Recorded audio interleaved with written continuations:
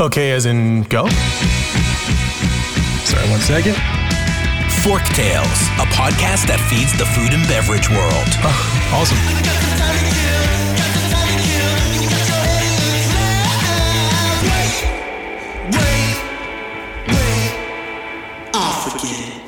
Fork Tales is brought to you by Vigor, a branding and marketing agency for passion-driven, innovative restaurant, beverage, and hospitality brands. Learn more at vigorbranding.com. If you love what we're serving up, please give Fork Tales a 5-star review on your podcast service of choice.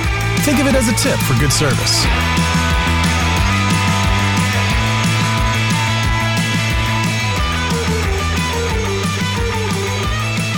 Hey everyone, today I am joined by Danny Klein. He serves as Director of Digital Content of Food News Media. You may not know Food News Media, but you do know QSR Magazine and FSR Magazine, which are a constant read for me, and I'm sure, like me, you guys enjoy that content as well. This is the gentleman behind the content, or at least a lot of the content. So, Danny, say hi to everyone and tell us who you are and what you do in better detail than I have.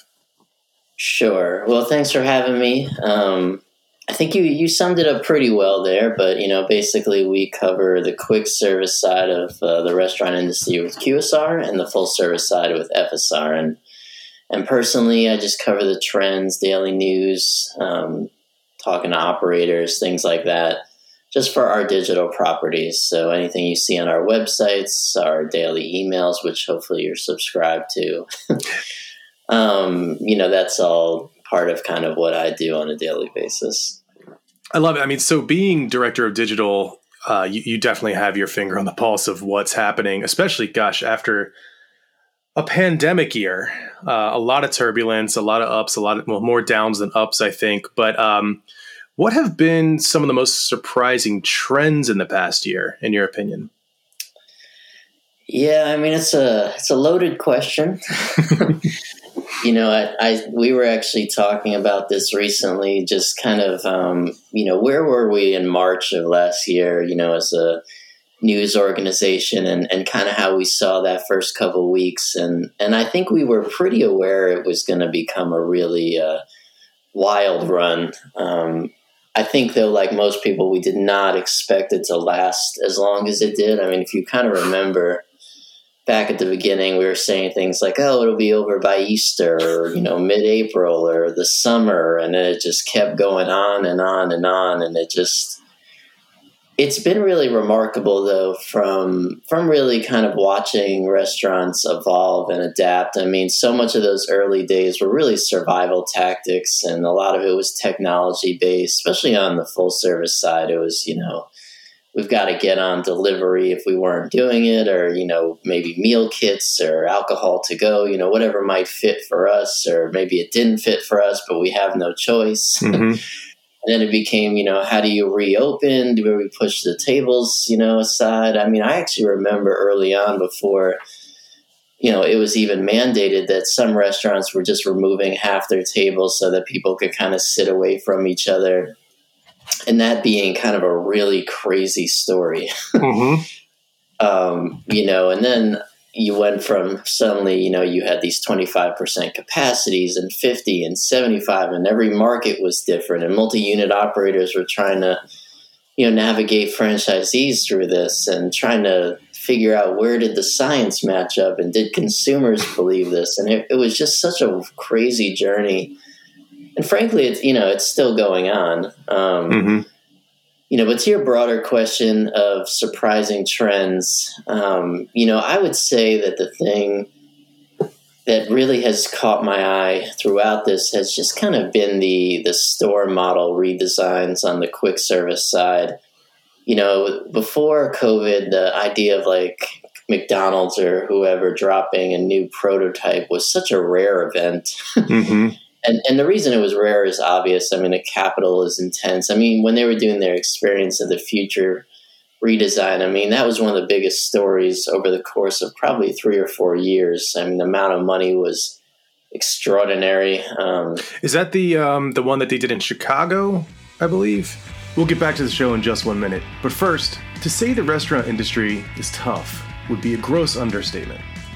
It takes a certain kind of leader to create and scale successful restaurant brands. the kind of leader willing to grab the bull by the horns. But what does that look like? That's exactly what I cover in my new book, The Bull-Hearted Brand, Building Bullish Restaurant Brands That Charge Ahead of the Herd. In The Bull-Hearted Brand, I deliver profound, inspirational truisms through the lens of multicultural fables, folklore, and real-life stories where bulls play a heroic role. I couple these stories with first-hand experiences of good, bad, and ugly branding and marketing to deliver applicable, strategic thinking and knowledge. I'm kickstarting the book's publication to cover the costs of production and launch. On the Kickstarter page, you can pledge at different levels and receive Bull-Hearted gear, from super awesome Raglan t-shirts to limited edition hand-signed and numbered lithograph prints of the collage illustrations inspired by those bull stories. Please visit the Kickstarter page and support the project via a pledge, a social media share, or both. Now, back to the show. So the experience of the future is all those kiosks you see inside McDonald's now. Right. So yeah, I mean, that scales back a few years. But the point kind of being that was any prototype or new restaurant design or drive-through change was huge news. Mm-hmm. And then when we suddenly had, within the course of, I would say, 2 months, pretty much every major quick service restaurant in America released just these wild prototypes. I mean, Burger King has this image where, they're sending food through a conveyor belt. Mm-hmm. Whether or not that ends up opening, I have no idea. But, just what comes out of this from a real estate perspective, from a design perspective, I think is going to be game changing for years and decades to come. This idea that now, you can pull into a curbside dedicated spot at a Taco Bell, things like that are really going to last. I was talking to someone recently about, kind of like, this idea of what changes are here to stay, or, the consumer has changed for good, and what does that mean? And a lot of people initially off the bat say, okay, well, food safety and sanitation and wearing masks and staying away from each other. But these things all have a shelf life to some degree. But what does not have a shelf life, and what probably has changed forever, is the definition of convenience, right? Mm-hmm. So, during the pandemic, for example, if you ordered Jersey Mike's on an app and you went in and you just picked it up and you didn't have to queue in line, you may never do that again, right? So I think that's the lasting change, is the convenience element to come out of COVID. And that's going to be an evolving journey. So, I think it was coming already, but it was accelerated to a point that we would have never, ever seen had this not arrived. Yeah, absolutely. I spoke at a conference, I want to say maybe like 3 years ago. 2019. And I was talking about revolutionizing the restaurant, format as a whole, like what's next and everything. And man, I really hammered home, like, yeah, I know you're starting to see some kiosks, you're starting to see online ordering, but this stuff, we're not even scratching the surface, and you got to make the investments now. Little did I know that, like you said, the whole thing would be completely, what's faster than accelerated? There's got to be a word for that. Like ludicrous speed. All of a sudden it was like, no, it's now. It's not soon. It's now. And the compression is kind of the word I've heard a lot, is that it compressed within the matter of months, or weeks or whatever it was for whoever you're talking about. But that's a spot on thing, because it's, we were all headed this way in quick service in terms of trying to remove friction from the ordering experience, especially mobile, and anything involving digital ordering. But it became a lifeline, though, because you really didn't have a choice. You didn't want, 500 people calling the restaurant, every day and things like that. So it was just sent into kind of, hyper speed or ultra drive. We can keep using different phrases for this. But that's where we are now. So it ushered in that era, and I don't think we're going back. Yeah, there's talks of like going back to normal. I just and I can't stand the phrase new normal, but I don't see. It takes, what do they say, a few weeks for a new behavior to set in. We've been doing this for more than a few weeks, And so I do see a slingshot back to dining in, as the science and the leadership start to display belief in science, meaning we still need masks as of this date of recording. But as people get vaccinated, as people recover from COVID, the science says that we're good and that masks are probably not necessary any longer. I'm looking forward to that moment. I think when that happens, the older demographic, we will start to see more active in in-person dining. I don't know about where you're living, but here in Georgia, I'm pretty astounded by the youth just don't seem to care. They're just sort of like, yeah, whatever, dude. I mean, and maybe they shouldn't, because the statistics show that they're very much not in danger of being anything other than uncomfortable, as with any other like cold.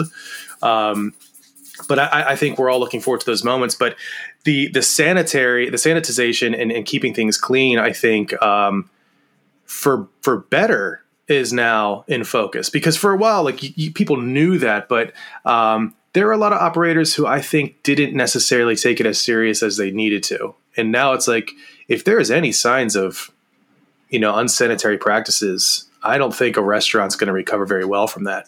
So those inspection scores of 95 or less are like going to be death nails, at least for a very long time. Would you agree with that, or am I just speculating? Oh yeah, no, I mean, it's, I almost didn't bring it up before just because it's table stakes now, and it should have always been, like you said, but it probably wasn't, right? Yeah. But yeah, no, there's without question now that if you lose that trust on the food safety element in this world that we live in now, you're probably lost that consumer for good. Yeah. Yeah, and you have to, and a lot of those things, wearing masks and cleaning tables, and customers still want to see that. And I think they're going to want to see it for a while. So yeah, no, I totally agree. And kind of something that you mentioned there about dining out that I think is almost reverses to the other side of what we were talking about with quick service is, I think, there's actually going to be an even better opportunity for full service restaurants because of that convenience element and quick service to actually lean into the social dining experience as we kind of seek out what we really missed. I mean, there's been so many studies about, what do people miss most, throughout the past year or so, and dining out is always really high. So, I actually think, hospitality and better service and, sitting down to dinner for an hour. I mean, that was getting kind of blurry before COVID a little bit, trying to understand, whether or not you wanted to put a kiosk on the table in a, casual dining restaurant and things like that. But I think that will actually become a really good white space opportunity for full service to separate themselves from, the McDonald's of the world now, because there will be a lot of people who have had McDonald's through the drive-through and through pickup and all these different things in the past year. But one thing that they have not done is gone down and sat at a restaurant and had someone serve them and, bring them alcohol and drinks and all that stuff. So I think that's going to, and we hear a lot about that pent-up demand, and that opportunity sitting on the other side. And I think that's going to be a very, very real thing. And it's exciting. So, I hope we're headed there. I don't know when that happens. Yeah. But I do think that moment is going to arrive. And I've actually already seen it with older people where I live, where I go out, and I go by a restaurant and it's all old people, dining out because I guess they're vaccinated. So I do think that moment is coming, and hopefully sooner than later, but, we'll see. That's a positive sight indeed. Looks like Miss Maggie in the background is awake for a moment. For those who are listening in, Maggie is a beautiful basset hound. Is she a basset hound? Yeah, she is. She is definitely a basset hound. Yeah, hanging out in the background. So it's funny you mentioned McDonald's. I went through the drive-thru a while back. I usually don't eat that kind of food, but I was in a pinch and I just had a hankering. And I just happened to look, and they had 100% inspection score. And so you mentioned like if people expect it or not. I definitely didn't. I expected 90s, but I asked for the manager in the drive-thru and I was like, hey, great job, dude. Like that is a great, good work, because I feel like those fast food greasy spoon restaurants could get away with a little bit of, dirt. I don't think people are going there for the cleanest experience, but to see that level of operational excellence is great. Yeah, and I think there's another part to that too. Someone had mentioned this to me the other day, is that without dine-in service, it's becoming easier to be clean.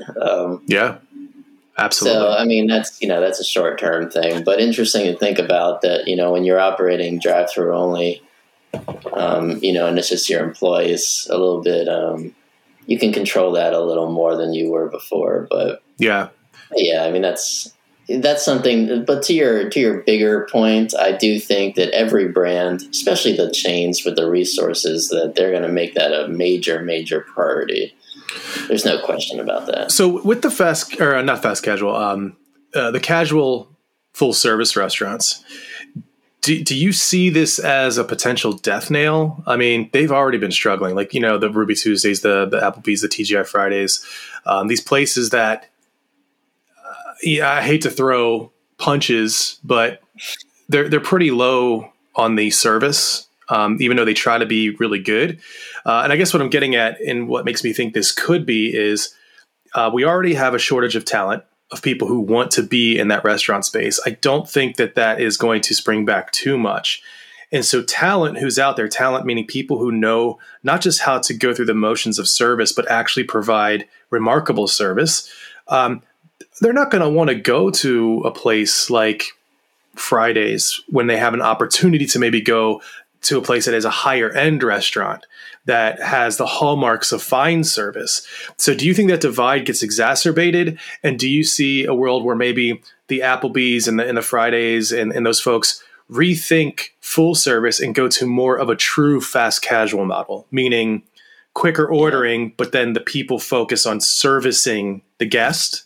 What do you think about that without getting yourself into any danger? Well, no, so I do not think it's a death knell for casual dining. In fact, I think it has the potential to be the opposite if gone about smartly. Back in like a decade ago or so, when you really sort of saw this casual dining struggle where you had these massive chains start to retract, a lot of the issue there was that they kind of lost sight of that core brand affinity. And a lot of, people started to blame millennials because we get blamed for most things. Yeah, it is all your fault, but it's okay. Yeah. I'm like on the outside of being a millennial, but I guess I technically am one. But yeah, I mean, essentially what happened was that you saw restaurants like Chili's getting these gigantic menus, and they were trying to appeal to people who never went there in the first place. And it ended up being a serious brand drift problem that really stretched across Applebee's and everybody in that sector. However, I see this opportunity as being almost the reverse of that. Outback, Darden, and a lot of these brands, they really shrunk their menus. That's something they've been talking about a lot, in the last few weeks and months. And, one of the things about that is that it improved, execution and, cut down on food waste and some things like that, allowed them to be better at specific things. Outback's case, was really like a steak focused menu, and they also brought the price down a little bit on some of the appetizers and entrees. And that's, kind of an interesting thing to me, because I think that this is a chance to become more of who you were. And consumers in the last year, with a lot of local restaurants and independents, struggling or closing or maybe not being able to serve off-premise locations, they really had an opportunity to introduce themselves to customers who maybe had not considered them before. They went out to think, like, where can I eat? Maybe, Chili's might have been the only option at that moment, where before they had a lot of different places they could order from.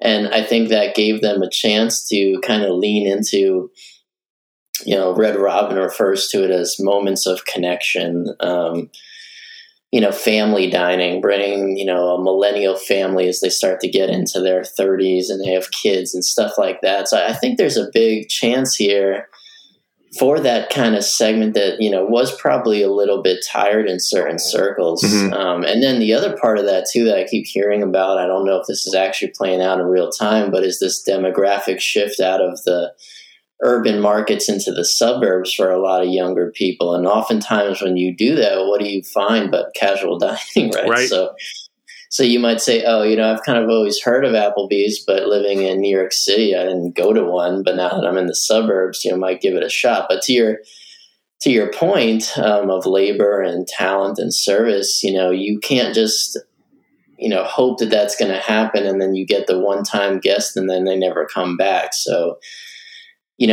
we've heard a lot of good things from these restaurants in terms of improving service. Going back to Red Robin, they've got this whole new model called the TGX, where they're essentially trying to, you're getting orders at the table with a handheld device. And so, your drink might arrive before the person next to you even finishes their order, that kind of thing.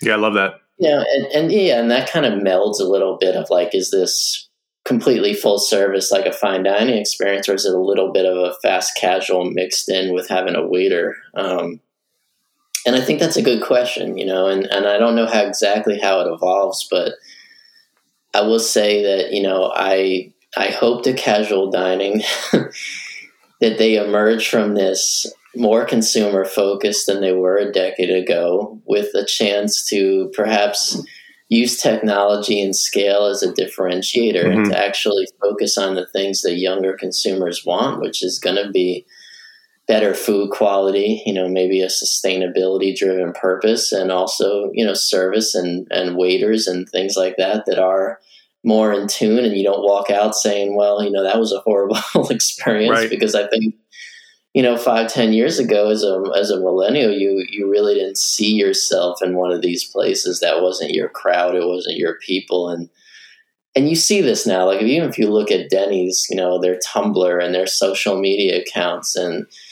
IHOP and all these kind of brands, they're starting to appeal and become, more relatable instead of like being this kind of stodgy old brand. And value to the earlier point is going to be a huge part of this, especially with Applebee's. That's kind of who they hang their hat on, what they lost sight of and they got back to. And as we get out of the pandemic, it's going to be a big part of how they can differentiate from those smaller independents. So yeah, I do think that there is a bright future in casual dining, but it's going to take some work. So yeah, there will be winners and losers as always. Yeah, I can see it. Especially with rising crime rates in a lot of the major cities. That's a very real thing happening right now. This pattern has emerged before, back in the 50s, 60s, and 70s, as people left major city centers for suburbs. I can easily see that starting to happen more and more. It may not be to the extent that it happened the first time around, but certainly that would help casual dining thrive in combination with what you said. I mean, let's face it, they were bloating their menus so much, like you said, that it became, what is a Fridays? Like, what is it? I don't even know. What's a Chili's? What's a Ruby Tuesdays? What's an Applebee's?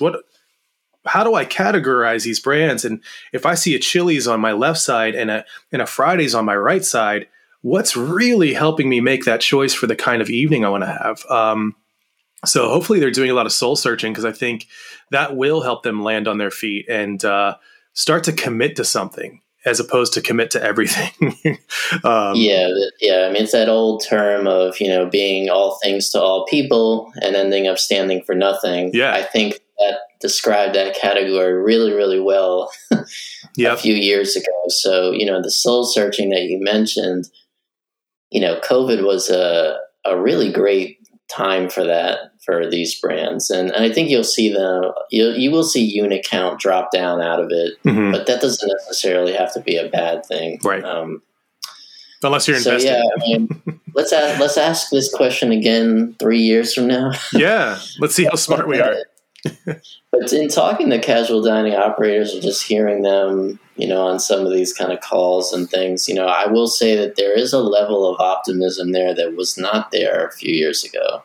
I think they see these shifting trends, and they've seen a lot of business in the last year from consumers they were not getting before, via delivery or what have you. But, will these be repeat customers? That is what time will tell here. So. That's great. Well, so besides the format trends, we saw the chicken sandwich wars happen. Looks like they're maybe heating up a little bit, or at least Zaxby's wants them to heat up a bit as they finally released their chicken sandwich. What other trends are you seeing, and then maybe what trends seem like they're going to fizzle out? The chicken sandwich wars are fun. There's no, and what I keep telling people is there's no evidence of them dying down. It's just, and what's kind of exciting about them, and Zaxby's being a good example here, is that every time that there is a story like that, they all use each other to kind of leverage their own product again. Mm-hmm. Taco Bell, maybe like a month ago, had this chicken sandwich taco, and Zaxby's just sort of made fun of it, and other people chimed in. But yeah, so it's going to continue to feed itself, and it's good for the consumer. And from sales wise, it appears to also be good for the chicken restaurants who are releasing these sandwiches. But yeah. But one thing I will say is, in terms of fizzling out, I know that we've seen a lot of movement toward comfort food in the last year, and I think I think the clock is ticking on that to a degree, because I think the reason for that out of the gate made a lot of sense. People they lost a little bit of their adventurous dining side, where, if you were ordering, you might order the thing that you knew and trusted, or that you maybe missed, or, reminded you of something comforting. Cause, we were all living these crazy, uncomfortable lives. So, it's like, all right, well, now it's time for mashed potatoes and gravy or whatever. But can you really afford to spend a ton of money on a plate that you don't know is good or not, to have it delivered and all that other stuff? Like, you know what I mean? If you mess that up, you don't really have an option for food quickly, at a restaurant, you could send it back and say, go give me the hamburger. This tuna tartare with caper foam on top is not what I hoped it would be. But with third party delivery, man, that's a $200 evening if you're not careful. Exactly. Yeah, and I think, though, as we emerge out of the quarantine fog and we kind of start going back in the public, we're going to get a little bit more health focused, which is where the needle was going before COVID, especially in fast casual. I mean, that was the story for a long time. And, plant-based burgers, it was like, when have we even heard about that in the last year? That was such a big story over and over again. And ahead of it, who was, Burger King, Impossible Burger, and all these sort of things.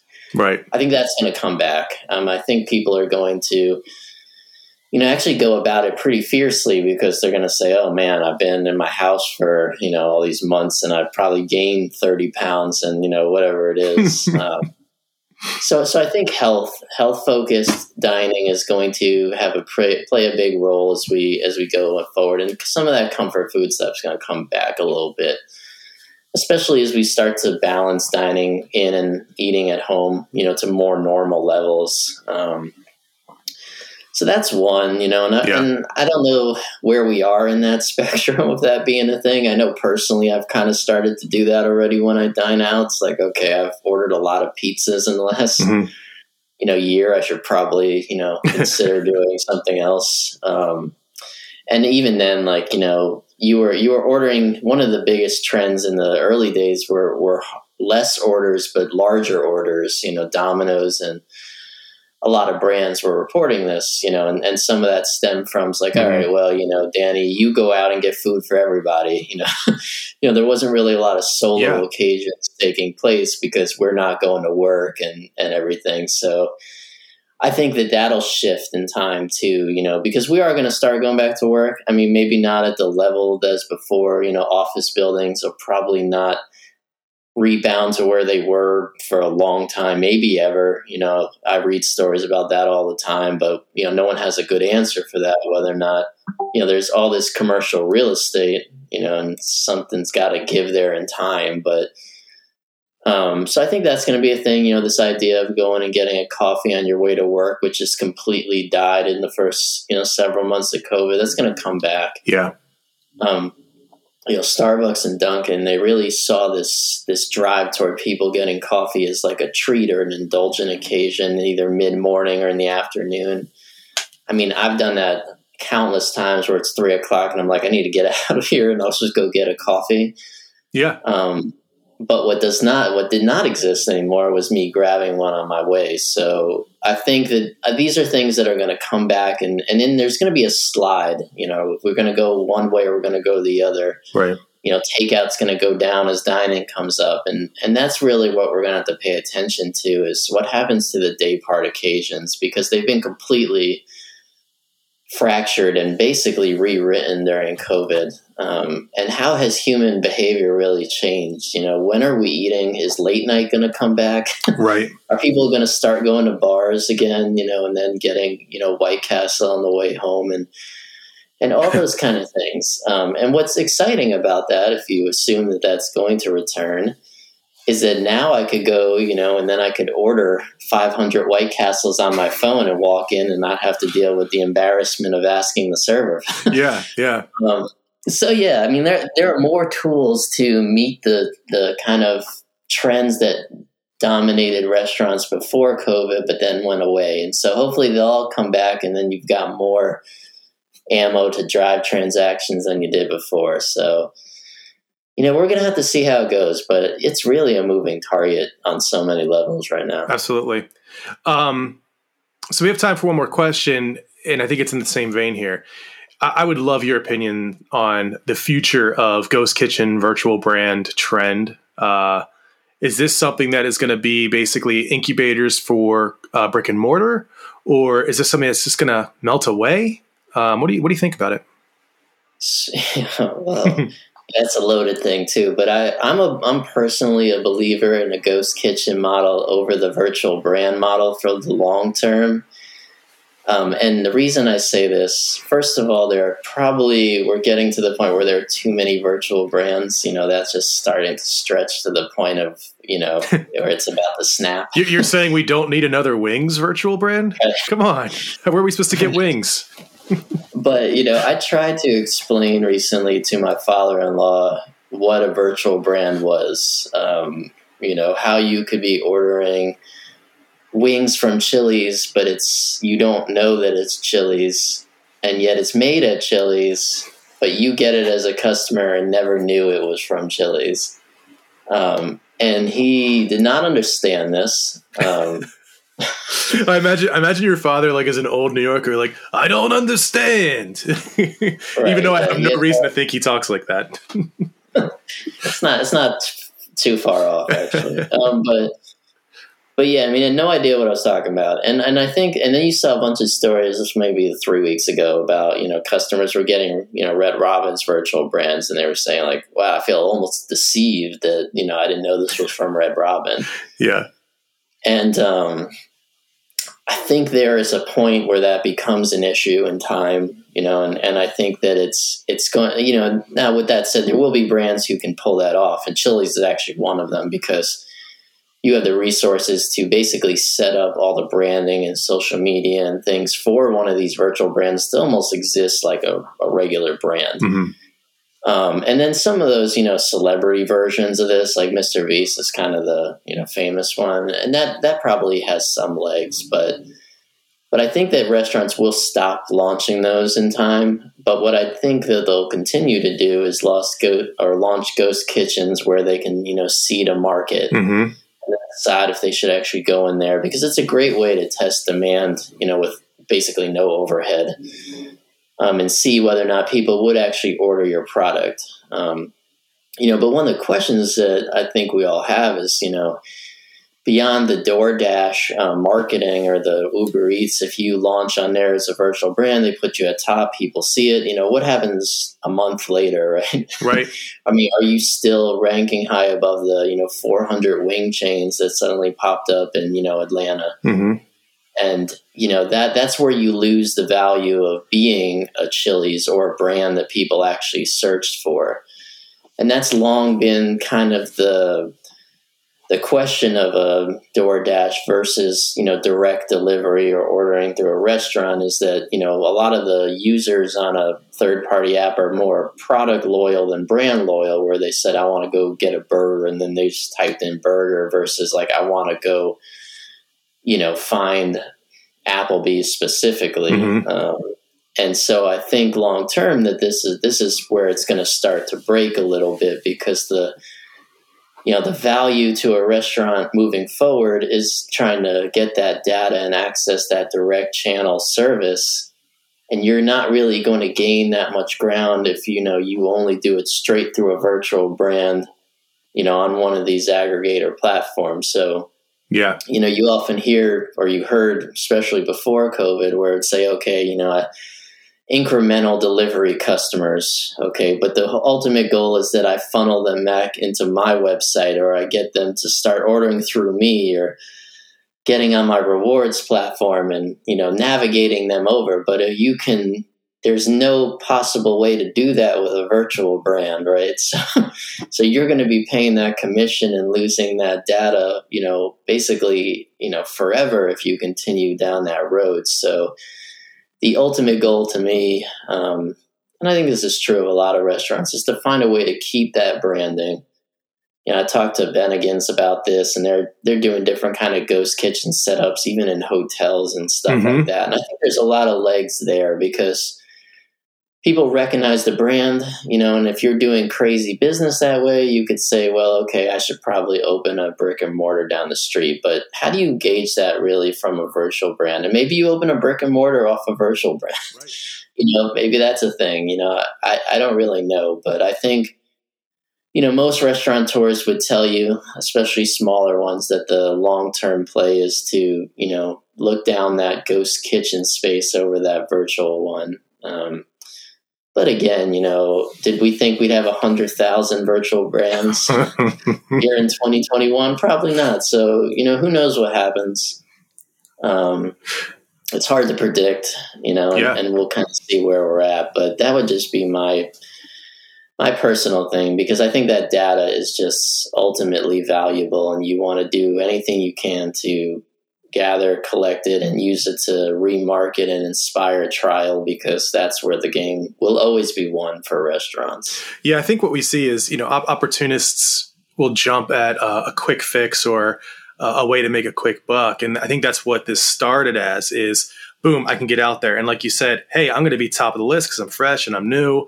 But as time marches on, there's a lot of this mentality of just design something nice, call it whatever, give it a kooky name for the sake of it, which is great because there isn't apprehension. There's not a lot of apprehension because it feels ephemeral. It feels less permanent because it's a ghost kitchen. So we see fun names and fun brands coming out of this, but then there's no funds to market the brand. They're not putting the meat behind it to actually get beyond that initial wave that everyone gets when they open up. So if I'm hearing you correctly, it's, there needs to be a future, and that future has to be fueled by, one, shifting to a place where you're able to get the data, where you're able to quote unquote own the customer a bit more.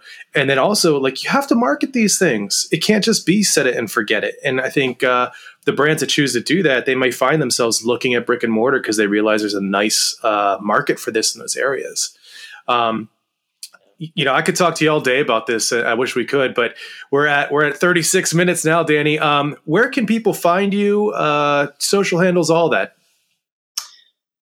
Yeah, sure. So you can always email me, which is just danny@foodnewsmedia.com. But yeah, if you want to talk about social, find me on LinkedIn. I used to be a big Twitter user back in my sports writing days, but I have since exited that platform.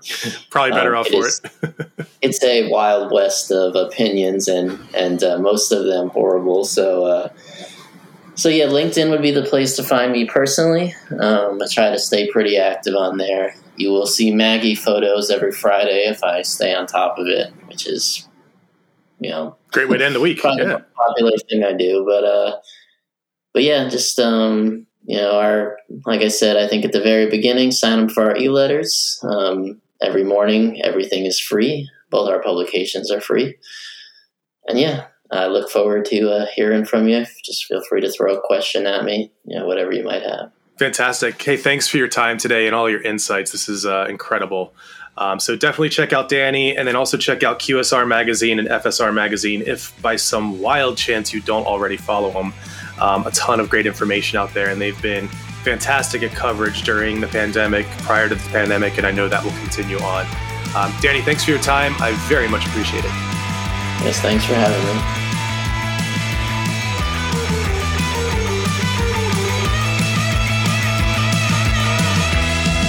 If you love what we've served up, please follow us at Vigor Branding on Instagram, LinkedIn, YouTube, and Medium. Forktales is produced by the team at Vigor. Audio and video post-productions provided by Zencaster. Music performed by Jet Trash and licensed through musicbed.com.